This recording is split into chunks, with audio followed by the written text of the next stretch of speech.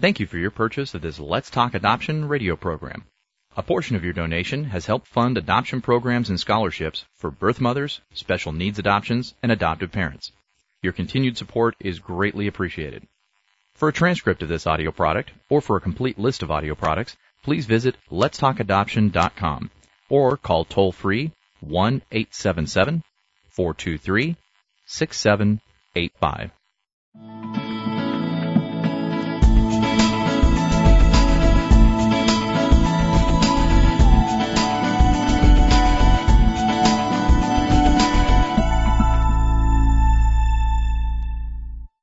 Good morning and welcome to Let's Talk Adoption. I'm Marty Caldwell, and it's a pleasure to be with you today.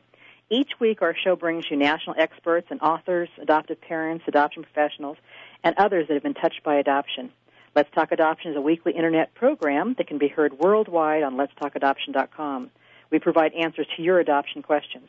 And during the course of our show, we're going to be covering many important topics on adoption. You can also participate by emailing us questions at info@letstalkadoption.com.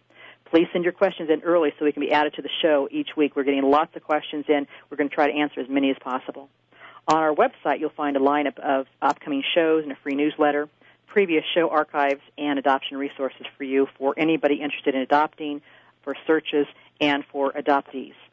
Our guest today is Adam Pertman, an author of Adoption Nation and executive director of the Evan B. Donaldson Adoption Institute. Please join us today at Let's Talk Adoption as we welcome today's guest, Adam Pertman. Adam, welcome. Thanks very much for having me. Well, thank you so much. You have a wonderful book, I have to tell you. I've had it for some time when it first came out, Adoption Nation, and it's how the adoption revolution is transforming America.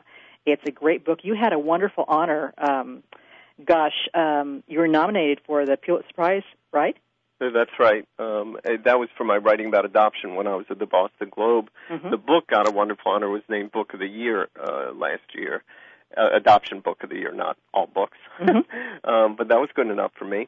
That's and wonderful. Yeah, it's been very, very well treated, and I'm very flattered by all the attention. Well, it's a wonderful book, and I've got a hard bound copy. It's about 245 pages. Wonderful resource, and we're going to tell you later on how you can get that book too. So, tell me a little bit about your background and why you decided to write this book. Sure. Well, let me just tell you, I started into the adoption world for the same reason most people who adopt do. My wife and I discovered we were infertile. Mm-hmm. And so that's frustrating and not fun. So on a personal level, it was also frustrating because mm-hmm. once we decided we wanted to adopt to form a family, we discovered we knew very, very little. In fact, now I say we knew less than nothing because what I thought I knew was skewed or biased or wrong because it was based on what? On very little, on nothing. Mm-hmm. And I think most people have, an insufficient base of knowledge about adoption. On a professional level, though, because I was a journalist at the time, it was a treasure trove because mm-hmm. what journalists want is to write about things that affect people, that mm-hmm. Affect their lives, and that they care about. Well, here was a subject about which most people knew very little, mm-hmm. and that affected tens of millions of people. Mm-hmm. So I started writing about it for my employer at the time, the Globe, and that's the series that was nominated for the Pulitzer. And then the more I wrote about it, the more I researched, the more I understood that this was about my kids. This was right. something I needed to do for them because, mm-hmm. The world they live in still, to put it in a nutshell, in the world they live in, you're adopted can still be used as an insult. Mm-hmm. Well, my kids are not an insult, mm-hmm. and that's not an acceptable world for mm-hmm. them. How old are your children now? 9 and 6. Mm-hmm. And you adopted them at how old? Both infants. Mm-hmm, infants. And, I did hear you speak at an adoption conference, and that's one of the reasons I wanted to have you on the show is because you were so passionate about adoption and so passionate about your children. And I could tell by hearing that you were a wonderful father and a great husband and a wonderful writer. So, you had a great combination there that I felt that, our listeners really needed to hear your message. And hear about your book. Tell me, what disturbed you the most about adoption when you were doing this research? Just how little people know. Mm-hmm. I mean, it's really why I changed careers.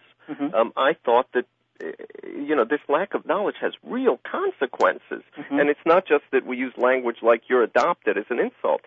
It has consequences in schools, It has consequences in the movies, in newspapers. You know, the doctors who still ask for my medical information and treat my kids. What is that all about? I mean, this has consequences in most aspects of life. And, you know, ignorance does not yield good outcomes. And so the result of the ignorance is that birth mothers are stigmatized. Birth fathers are cut out of the picture. Adoptees get second-rate status and fewer rights, which most people don't know is true, but it's true. And that's not acceptable for my kids. Right. And adoptive parents are still felt sorry for it. You know, it's wonderful you adopted. Aren't you lucky? But I am sorry you couldn't have any real children. Well, my kids look real, and if I'm so lucky, how come you feel sorry for me? And it's because of this level of ignorance, small I. You know, I'm not casting aspersions on anyone. You can't know things that nobody ever told you. And adoption was something we whispered about for generations, not something we discussed and learned about. So what frustrates me most? How little people know and the consequences of it all over the place. And I think, too, with the Internet, there's good things about the Internet and bad things about the Internet. But the good thing is that I think there's a lot of information out there. Absolutely. And if people can sort through it, they start seeing the stuff that is really good. Tell me a little bit about what was the greatest joy in writing the book The Adoption Nation gave you? Actually, the writing the book as opposed to the impact of it? Right.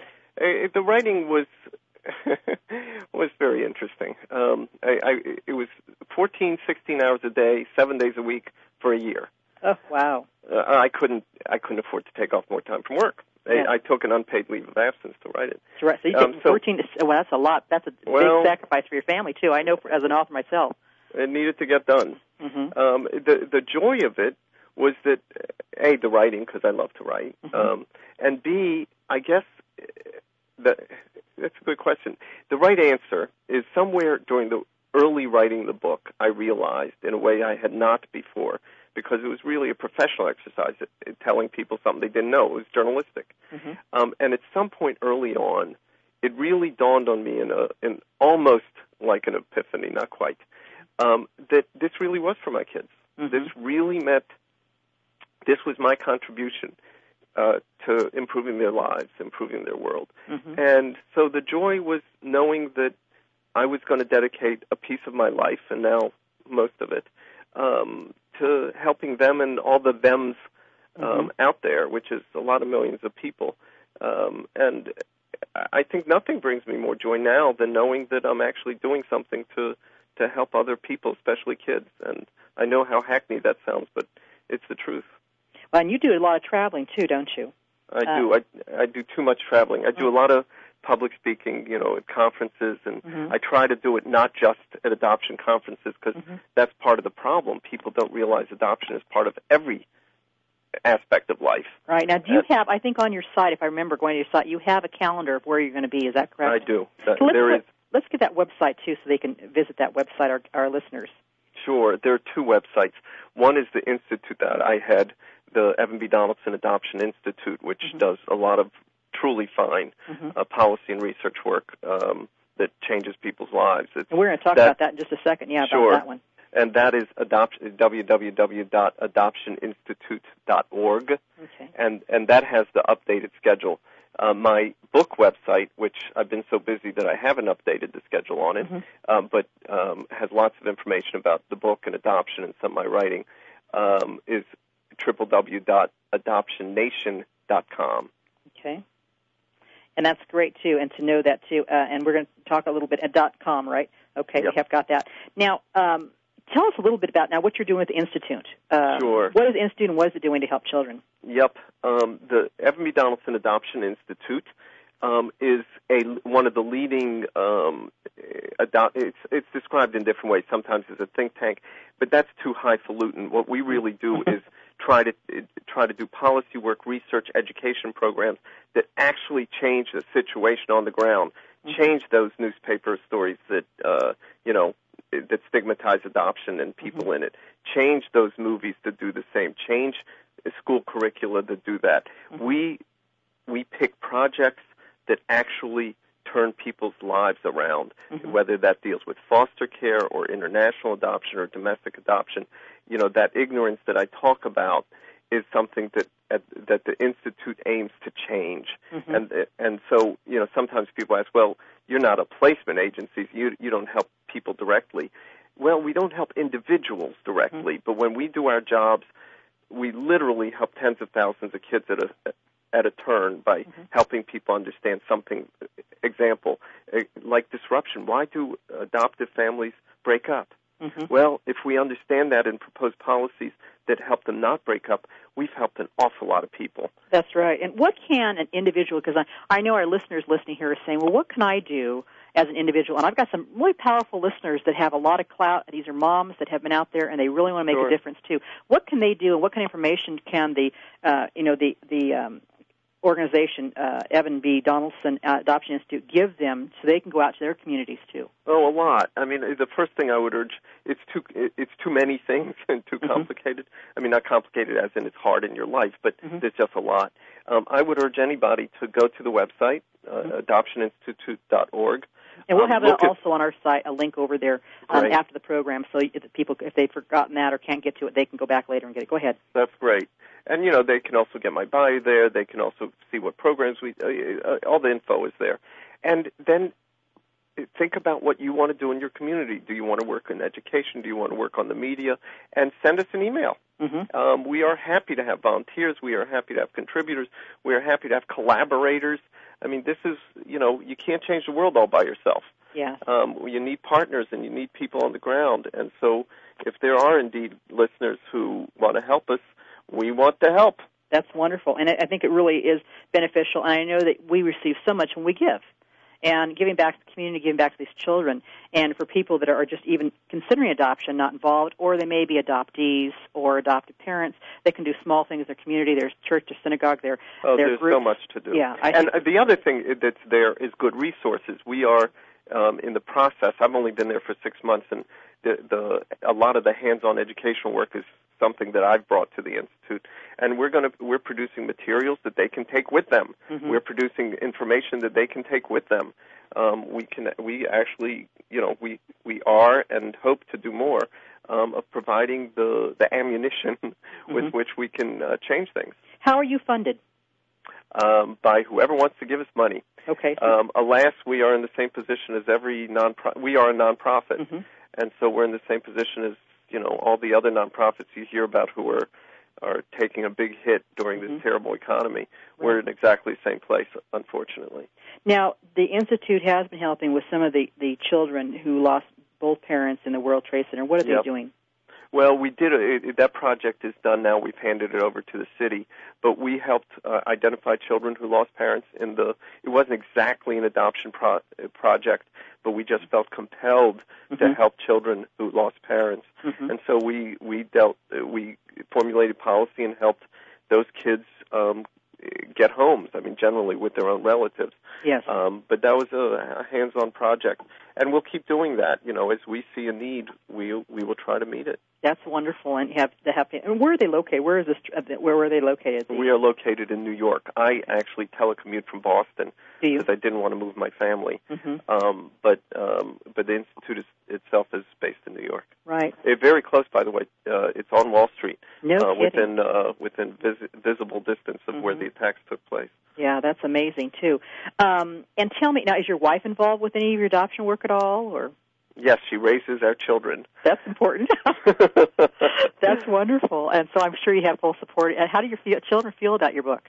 They love it. I mean, they talk about it with pride. That's great. It's funny. A lot of kids, people ask, "Do you ever mention adoption in the house?" My kids can't escape. Isn't that the truth? And mine too. It's like constantly there, and I think that's important too because it's always a common denominator, and it's fine. It's absolutely fine. I think when you don't normal. have that, it's very very normal. And I think that's extremely important too. We're going to take a quick break here, and when we come back, we're going to go ahead and continue with our great questions we have here for Adam. And to mention, too, that his book is Adoption Nation, and you can find his book. He's going to give you some information on how you can buy that book in just a little bit, but adoptioninstitute.org or the adoptionnation.com. So in just a moment, we'll be right back with Adam, and we have some more questions. Leave that mouse, and we'll be right back.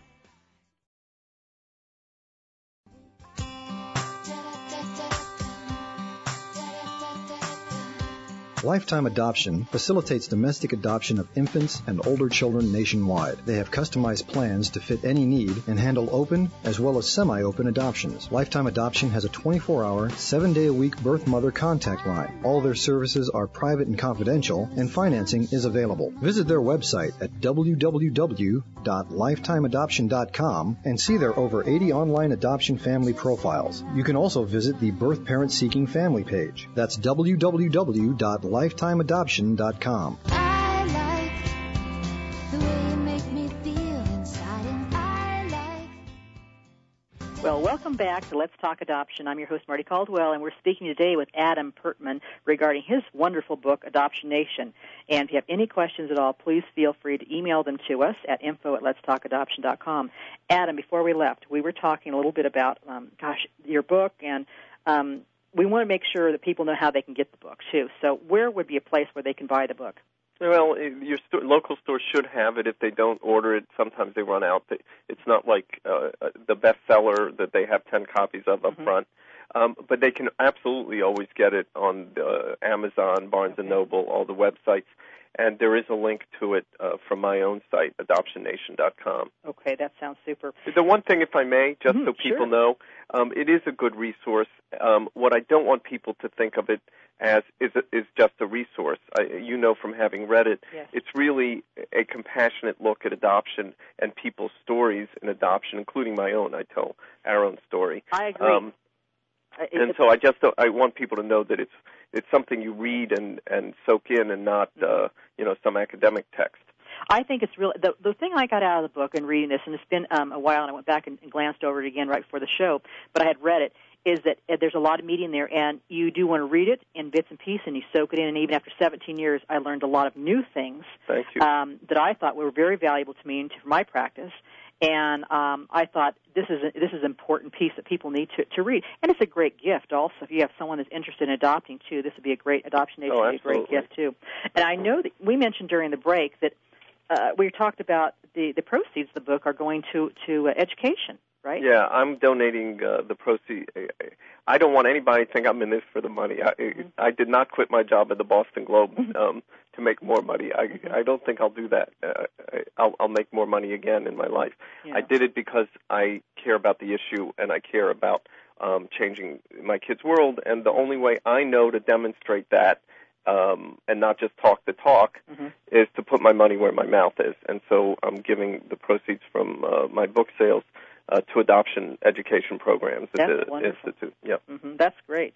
Well, Tell me. The right thing. I think it is the right thing. Now, a few more things we had talked about, too. How do we eliminate the barriers from keeping children, waiting children from getting homes? I mean, we have 500,000 kids in foster care. Not all of them are free for adoption right now. About 140,000 are. Yeah, and so how do we help move these children into a permanent placement? Well, we're starting to do that, in fact. There's been roughly an 80% increase in the number of adoptions from foster care in the last 5 years. So we are starting to do that. We're not doing it particularly well. We're not thinking through what we need in terms of post-adoptive services, because these kids, a lot of them, most of them, have special needs. They need some, just because they got adopted does not solve all of their issues. That's true. So we're not doing everything yet, but we're moving in the right direction. The answer to your question is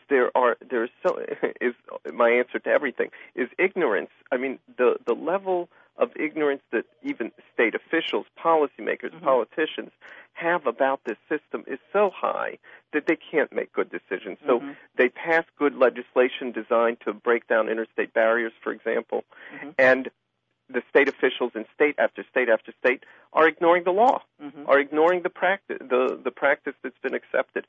So one of the studies that we're going to launch, in fact, is exactly what you're asking, is what are the 1, 2, 3 steps that we can take as a matter of policy, practice, and law that will actually get these kids home. It's a great example. I mean, this is literally true. There are children in some states who have been identified for adoption, whose new parents have been identified. They want to adopt them. They're ready to go. There's a home waiting for them. And because of interstate legal and procedural barriers, those kids are still sitting in foster care. Oh, that's so sad. It's so sad, and it's so unnecessary. And so one of the things that we're going to do, absolutely, is figure out some ways to break those down. And some of that is pure education. Some of it requires new laws. The second chapter of my book talks about the mess, I should say, the maze of laws, 50-state patchwork of laws. It's a miracle they work together at all. And wasn't that just turned down? We were trying to get that all unified just about a week or two ago?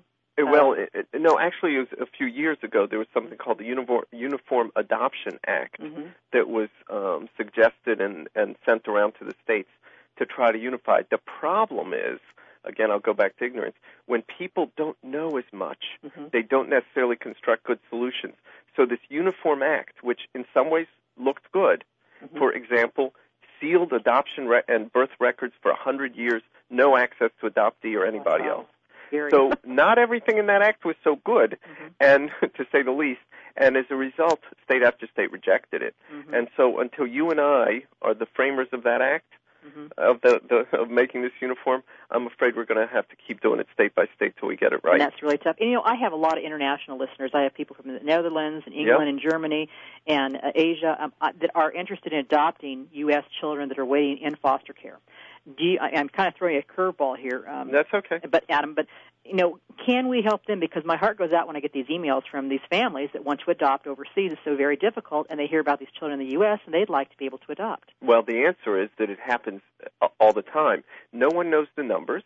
No one keeps the numbers. It's very hard to do research on secrets, so there's so much of adoption policy because adoption's been a secret for so long that, in fact, is not well grounded in good information. But what we know anecdotally is that lots of people adopt kids lots of people in other countries adopt kids from our foster care system. I'll tell you one example of a way that we all know it and don't quite realize that we all know it. Remember the Internet twins case? Oh, yes. The twins who were adopted that was a private adoption, by a couple in California and a couple in England? Yes. Ah, you mean you can adopt American children from overseas? Yes, you can, privately and from foster care. And I think the Internet is the start. And you contact the state adoption agency that does foster care adoptions, and you start there. And by the way, if you're frustrated with the first one, go to the next one. Right. And I always tell people just to check out the background of anybody you're working with, because I think, there are, like you mentioned, there are thousands of adoptions going on every day. Absolutely. And they're going through without a hitch. But once in a while you get someone posing as an adoption professional, and it gives a bad name to all of us that are working in adoption. Absolutely. And I really feel that if just like anything else you're going to do, you're going to work with a professional, a medical professional or a building professional, you're going to check them out. The same thing with adoption. And but I'd like to see more of these children go into good homes, but into homes that can work with their special needs too. As an international, we could do a whole show just on that, and we have. Tell me, what are some of the ways that we can go ahead and keep adoption process ethical? Well, this is you talk about something you could do a whole show on. The Adoption Institute that I had before I got there a few years ago held the first and so far only National Conference on Adoption Ethics. Alas, one of the things that has suffered because of this is a big theme in my book, but because of adoption's history of secrecy, is the standards and practices. I mean, you don't develop the best standards and the best practices when you don't even talk about something, or the best laws, which is one reason for this maze and mess of laws from state to state. The miracle is that things work as well as they do. Right. Fungus grows in the dark, not beautiful flowers. And so we're finally out in the light, and now, in answer to your question, we need to develop, because we have not, those ethical standards. So the Institute has books. We've printed books on this exact subject of what should constitute those standards. But you mentioned, doctors and all those people who you need to check out. Well, when you check them out, one of the first things you do is see if what their licensing is, what their training is. Well, guess what? In the world of adoption, You can become an adoption practitioner without licensing, Right. without training. I think it's unconscionable. And it's really sad, you know, and I've done adoption facilitation, and there are no licensing for people like myself. They've been doing this 17 years. We belong to the Better Business Bureau. We've gone and said, I don't want to become an attorney. I don't want to become a social worker. I don't want to become an agency. I just want to do what I do best. And it's really sad because there are some people out there that can hang a shingle and say, I do this. Absolutely. And it makes us all look bad. And if I would give anything if we had some type of licensing, but there's nothing. So that there is not, and so that is, I think, licensing and training, I think, are essential. Credentialing, I think, is essential. I think then monitoring. That's what the AMA does for doctors. That's what the ABA does for lawyers. There are sanctions against people who cross the line. There's nothing like that for us. You know, when you go to get your car fixed, you expect to see a little diploma on the wall showing that the guy knows what he's doing. Right. Or get your hair done. There's often a diploma on the wall to show that the person doing your hair knows what he or she is doing. Well, how about the people who change your life through adoption? Should there be something that shows they know what they're doing? You betcha. I think there should be. It's so sad, and I'm really having a difficult time finding. I've gone all the way to the Capitol to try to get someone to author this bill, and it's very difficult to find. And I wish we could do that, and I'm hoping that in the near future we will be able to do that, because I think it'll really help everybody involved, and the professionals that really want this to see this through. And they'll bar all the people that are bad. I agree, and I think it'll help absolutely. families. Tell me, as far as when families first try to adopt, you know, I know that you're really big into education, and I am also. The books that the Institute has available, you mentioned some on ethics. What are the other books that are available, and just a few that might help people first? Well, we really, this is not, teaching people how to adopt is really not what we focused on. I mean, it's not a how-to organization. There are a million of those. There's only one or two of us, you know, people who do the research, the policy work, that try to, you know, change those people's worlds for the better. So we really don't have that exact sort of materials, though I will say, because of my orientation coming on, that in the coming months and hopefully years, if, you know, the funding keeps coming, we are going to do more and more of that. Again, not in a how-to way, but for example, we have on the planning boards, speaking of international adoption, this is just one example, we're going to do some pamphlets, some books on how to do adoptions ethically for parents thinking of adopting internationally, for adoption agencies that want to act ethically and professionally. That's the sort of materials that we will provide that hopefully will have a real systemic effect and not just on one or two couples. And that's so very much needed, too. Tell me, any place you're going to be in the next month or two that people might be able to visit? God. I have to, I'll look at my website during the break and let you know. I won't put you on the spot with that because it is hard. I don't know my calendar just like the next day, but I know that you're in a lot of places, too. And that website, again, we want to go ahead and give one more time, is adoptioninstitute.org. Or AdoptionNation.com for the book. Today we're speaking with Adam Pertman and about his Adoption Nation book, which is a wonderful book, and I think it's something that you definitely, if you're considering adoption, you've adopted already, you want to make some differences in the world of adoption or with children, you can do that in your community, and I think this is a good place to start, too. Just briefly, what are issues do you see that are in need of proving in the adoption field? I mean, we talked about a few of those. Anything else? Well, I'd like to see adoption education programs in social work schools, for example. Social workers do adoptions every day, right? I mean, that's who does them, right? Well, do you know how many weeks of training they get in adoption in school? It's really hard. You know what? I just hear really music zero. coming on. We're going to take a quick break. Sure, I'm sorry, that's Adam. fine. When we come back, we're going to answer that question with our guest author, Adam Pertman. We'll be right back. Well, welcome back to Let's Talk Adoption. I'm Marty Caldwell, and do send those questions in to be answered on the air at info@letstalkadoption. I want to mention next week our guest is going to be Sarah Dorman. She had a Ph.D., and Ruth Graham McIntyre, authors of I'm Pregnant, Now What? Ruth is an author of Prayers from a Mother's Heart and also the daughter of Billy Graham, and comes from a wealth of understanding and compassion. Both guests will discuss why they co-author this new guidebook on unplanned pregnancies, bringing practical help and, most of all, hope for those in need. Today we're speaking, though, with Adam Pertman, and author of Adoption Nation. And before we left, Adam, we were discussing a little bit about the issues you see improving in the adoption field, and I think basic, like you mentioned, the institute you're working for right now is helping in a great deal.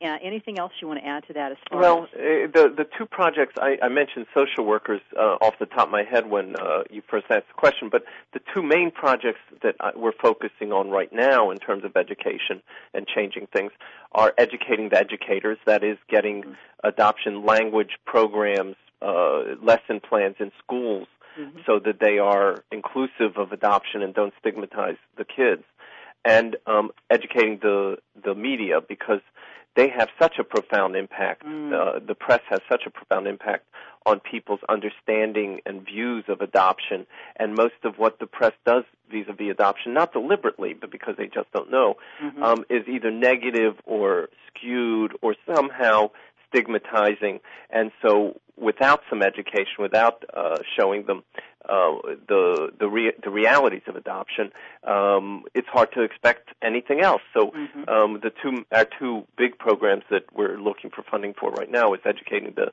educators and educating the media. I think that's extremely important, and I'm glad to see you're moving that. And I know that the Institute, that's one of the main focuses.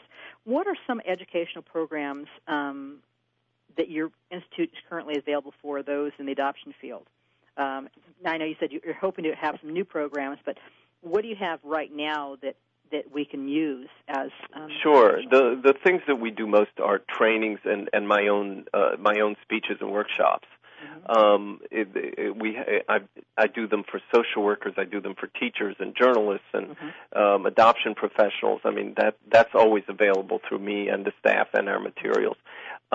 In particular, we also are doing projects on, or have done projects on ethics, on infant abandonment, for example, things that people don't think about as being adoption-related, but certainly are.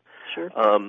So it's such a wide range of stuff that I think the easiest thing is for people to look at the website or send me a query, send me an email asking about specifics. One thing that I'll mention, because it sort of cuts across the board of types of professions that your listeners might be in, is we have employer-employee trainings.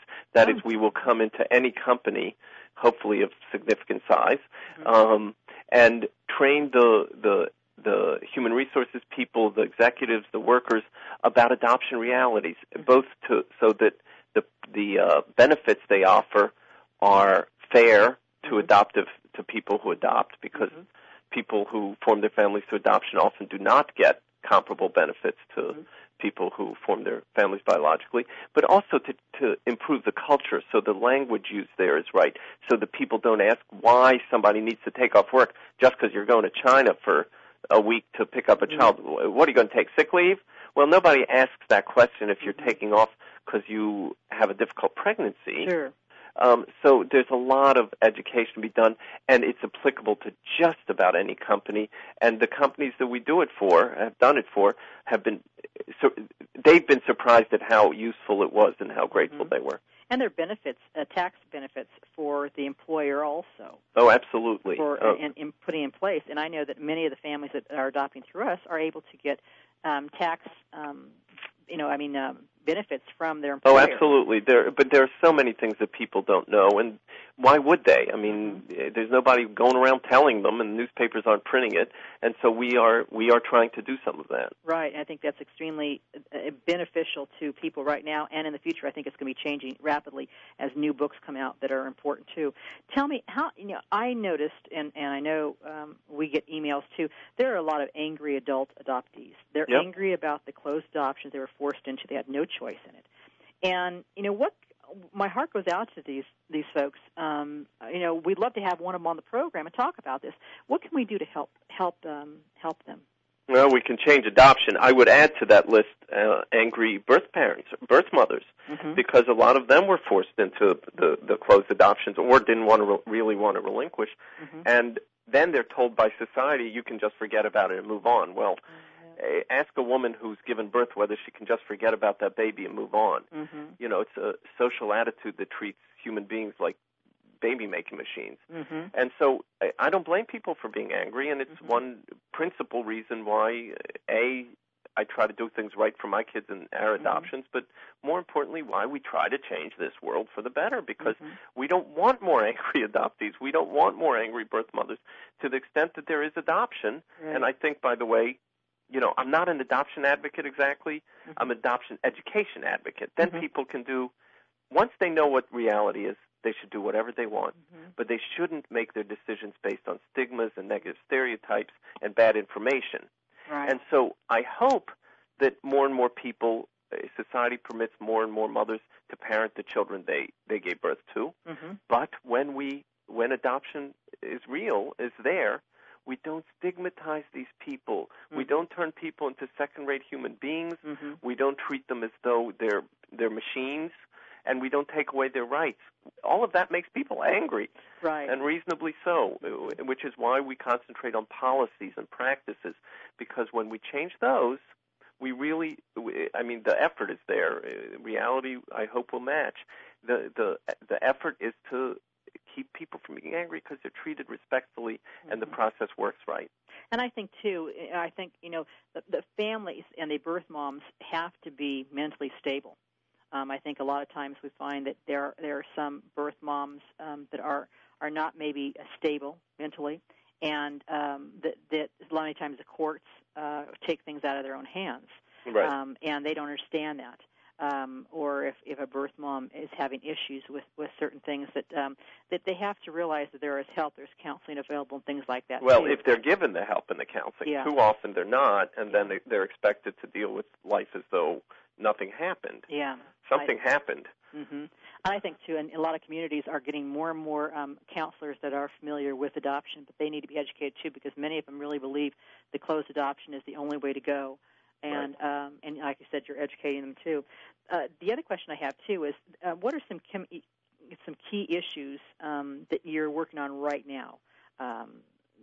Are you working on another book at all? Or me personally, I've put off another book because as I say, I came to the Institute 6 months ago, and I've just tried to give it all my energy, all my work. It is a bad fundraising time, so I've had to spend an enormous amount of time on that.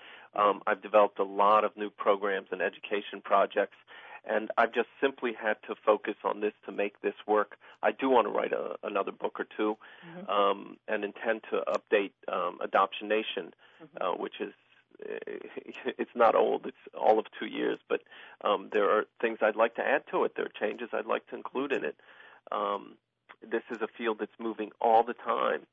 And the subtitle of the book, How the Adoption Revolution is Transforming America. Well, there is a revolution in the American family and our culture today. Adoption really is a big part of it, and it's that change requires us to keep up with it, right, and to understand it.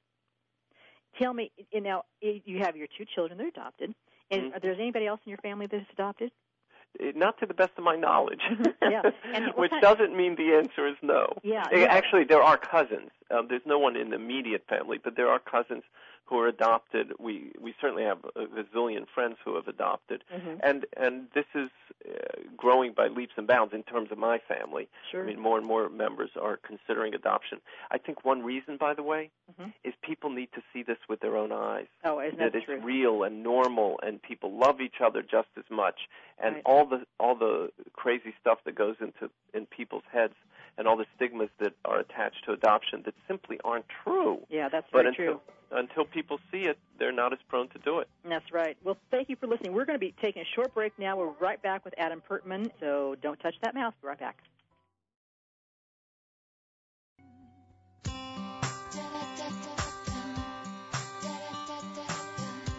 Lifetime Adoption facilitates domestic adoption of infants and older children nationwide. They have customized plans to fit any need and handle open as well as semi-open adoptions. Lifetime Adoption has a 24-hour, 7-day-a-week birth mother contact line. All their services are private and confidential, and financing is available. Visit their website at www.lifetimeadoption.com and see their over 80 online adoption family profiles. You can also visit the Birth Parent Seeking Family page. That's www.lifetimeadoption.com.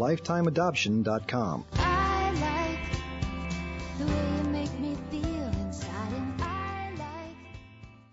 Well, Well, thank you for joining us, and we're wrapping up this segment with our guest today, Adam Pertman, with his wonderful book, Adoption Nation. I do highly endorse it, and I think it's a wonderful book. I encourage you to go out and get the book.